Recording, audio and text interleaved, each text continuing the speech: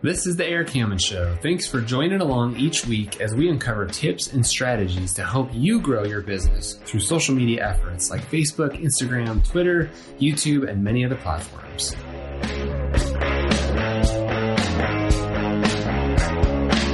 You guys are doing well, enjoying your Thursday. I'm just rolling into Temecula right now. We do these lunch and learns several times a month. This is the one that I do on the third Thursday of every single month out here in Temecula. We call it a tech lab, where we teach you guys something fun and exciting. Today is what I'm actually going to get into in our video today. So thanks guys for watching along and being part of the journey. I feel like the video quality is terrible today, so you're going to just have to plow through it and listen to the audio experience, and hopefully the audio picks it up. We're actually starting to use these videos in our daily podcast. If you haven't listened to a podcast yet, definitely check out our podcast.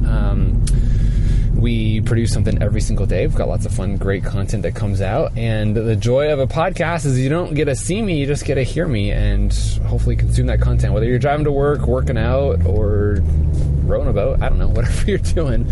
But anyway, today's Thursday. So in our class, I am talking about the demographics that you're after, right? And not everyone understands what demographics are, so I didn't want to use that in the title. But do you guys understand completely who your target market is, right? So this class today is all for real estate agents. It's helping them find local buyers and sellers who are interested in working with them, the real estate agent, to help them buy or sell a house. And so we're going to go through a series of audiences on Facebook and helping the real estate agents set up their ideal target market on Facebook so that they can communicate with the audience that they're looking for. The nice thing about Facebook is it allows you to target age, so you can range anywhere from 13 on the low end all the way up to 65 plus, which means if you're 90, you're in the 65 plus range. It allows you to target by male or female. It allows you to target by language that they speak, and then tons, several thousand interest bases, most of them which you'll never even know exist because there's a lot of hidden ones that are on there that are kind of tricky to find, but there's some tricks for that too. So with Facebook, since they follow you everywhere you go, they know that I'm making this video right now live. They know that I'm out in Temecula. They know that I search for things and watch things and consume things. They're just in your business, right? They know everything about you, which is really cool. Kind of scary for a lot of people, but get over it. Who cares? Everyone's watching. But the nice thing about it is it makes the marketing side really interesting. Okay, I guess we don't have great service, but it'll stream later. So when you're marketing to somebody and you're trying to find somebody who's interested in your product, it makes it great because I want to see content that I'm interested in. And that's the beauty of Facebook. It knows what I'm interested in. It knows that I don't do certain things. It knows that I do certain things. So when you're creating your ideal target market, you got to think about, who am I trying to sell to, right? Who am I trying to communicate with? So backing up to your business, we're going to talk about real estate agents today, so I'm not going to get into that because you guys, if you're showing up to this class, you're going to benefit massively from this. But for all my national subscribers, everybody who's paying attention to this, you're not going to be here today. So let's talk to you guys and help you guys understand how you would build this ideal target market. You got to understand what's the problem that my product serves, right? So I just drove here. I have a cracked windshield, which is driving me crazy. It actually happened on this trip a few months ago, and I haven't gotten it fixed. But this is my problem, and so I'm going to go on a little tangent about cracked windows, and you guys can kind of relate it to your business. So right now, I have a need for fixing my windshield, right? I could obviously call Safelite or one of those auto repair glass places, which is probably what I should do. I've just been busy, and I keep forgetting about it. But the point is I have a need. I have a problem. I have a cracked window. It drives me crazy. It's just staring me right here because, whatever. But the problem is that I'm busy and I don't think about it. And nowhere has anybody advertised fix your window online to me, which is kind of funny because I've looked up windshields and I've Googled, how do I avoid cracked windows in the past.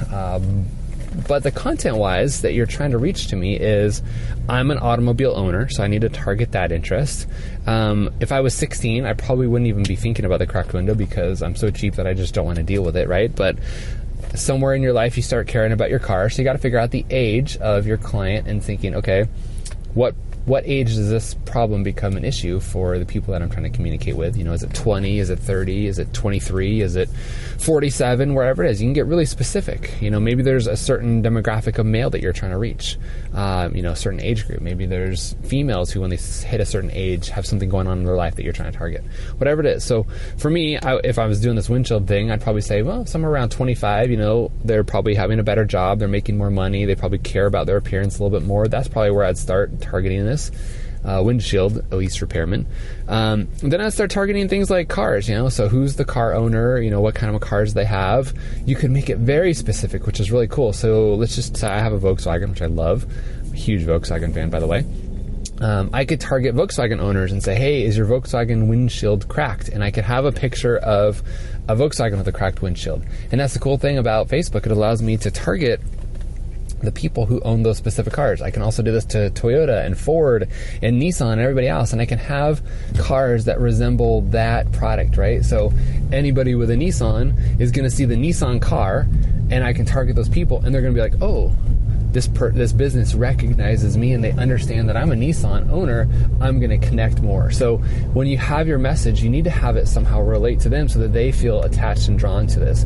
Not to pull the race card, but when you advertise to certain demographics, you can use that. So for example, if I'm advertising towards white families, I'm white, I would show pictures of white families, right? And it's correlating to me. I can target African Americans and I can show African Americans in the picture. I can show Asians. So we're talking about creating your ideal audience, right? So we talked about age, we talked about male or female sex, we talked about the race card a little bit, and then maybe that's where it cut off. So maybe I'll just recap the race card because we're kind of getting through that. So what I was saying is that the cool thing about Facebook is it allows you to target based on the race of the person, right? So I'm white, I can target white families, I can show white families in the ads. There's been a huge study that goes to say that people who see themselves in the ads relate to the ads better, right? So if I was targeting Asian families, I would probably show families with or ads with pictures of Asian families in it. Same with Hispanic or African American or anything else. People relate to themselves in these ads.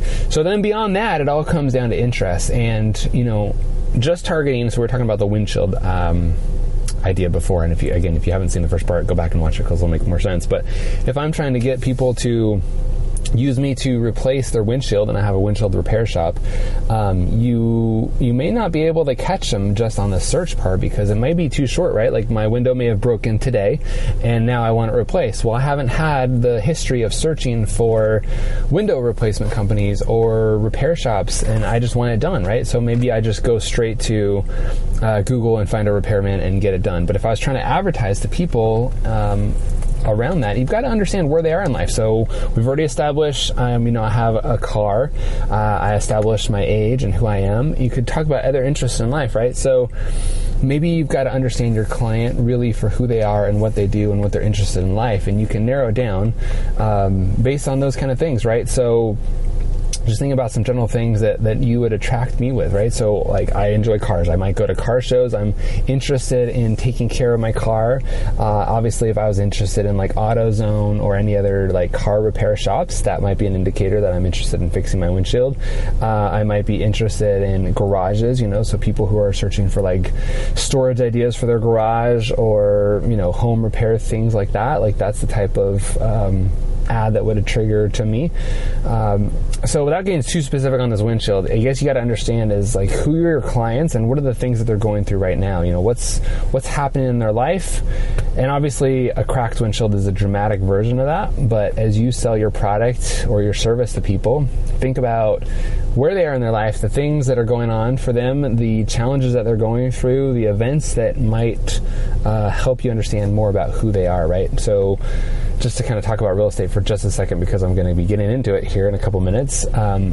People sell houses because of job transfers. They sell houses because they got a new job. They sell houses because their kids moved out, because they went to college, because they maybe make less money. Maybe they are getting to a certain age, right? Maybe they have more disposable income, all sorts of different reasons. So if you can kind of think about things in their life and what's going on, this is what's going to allow you to get in front of them before they maybe even know that they need your product, right?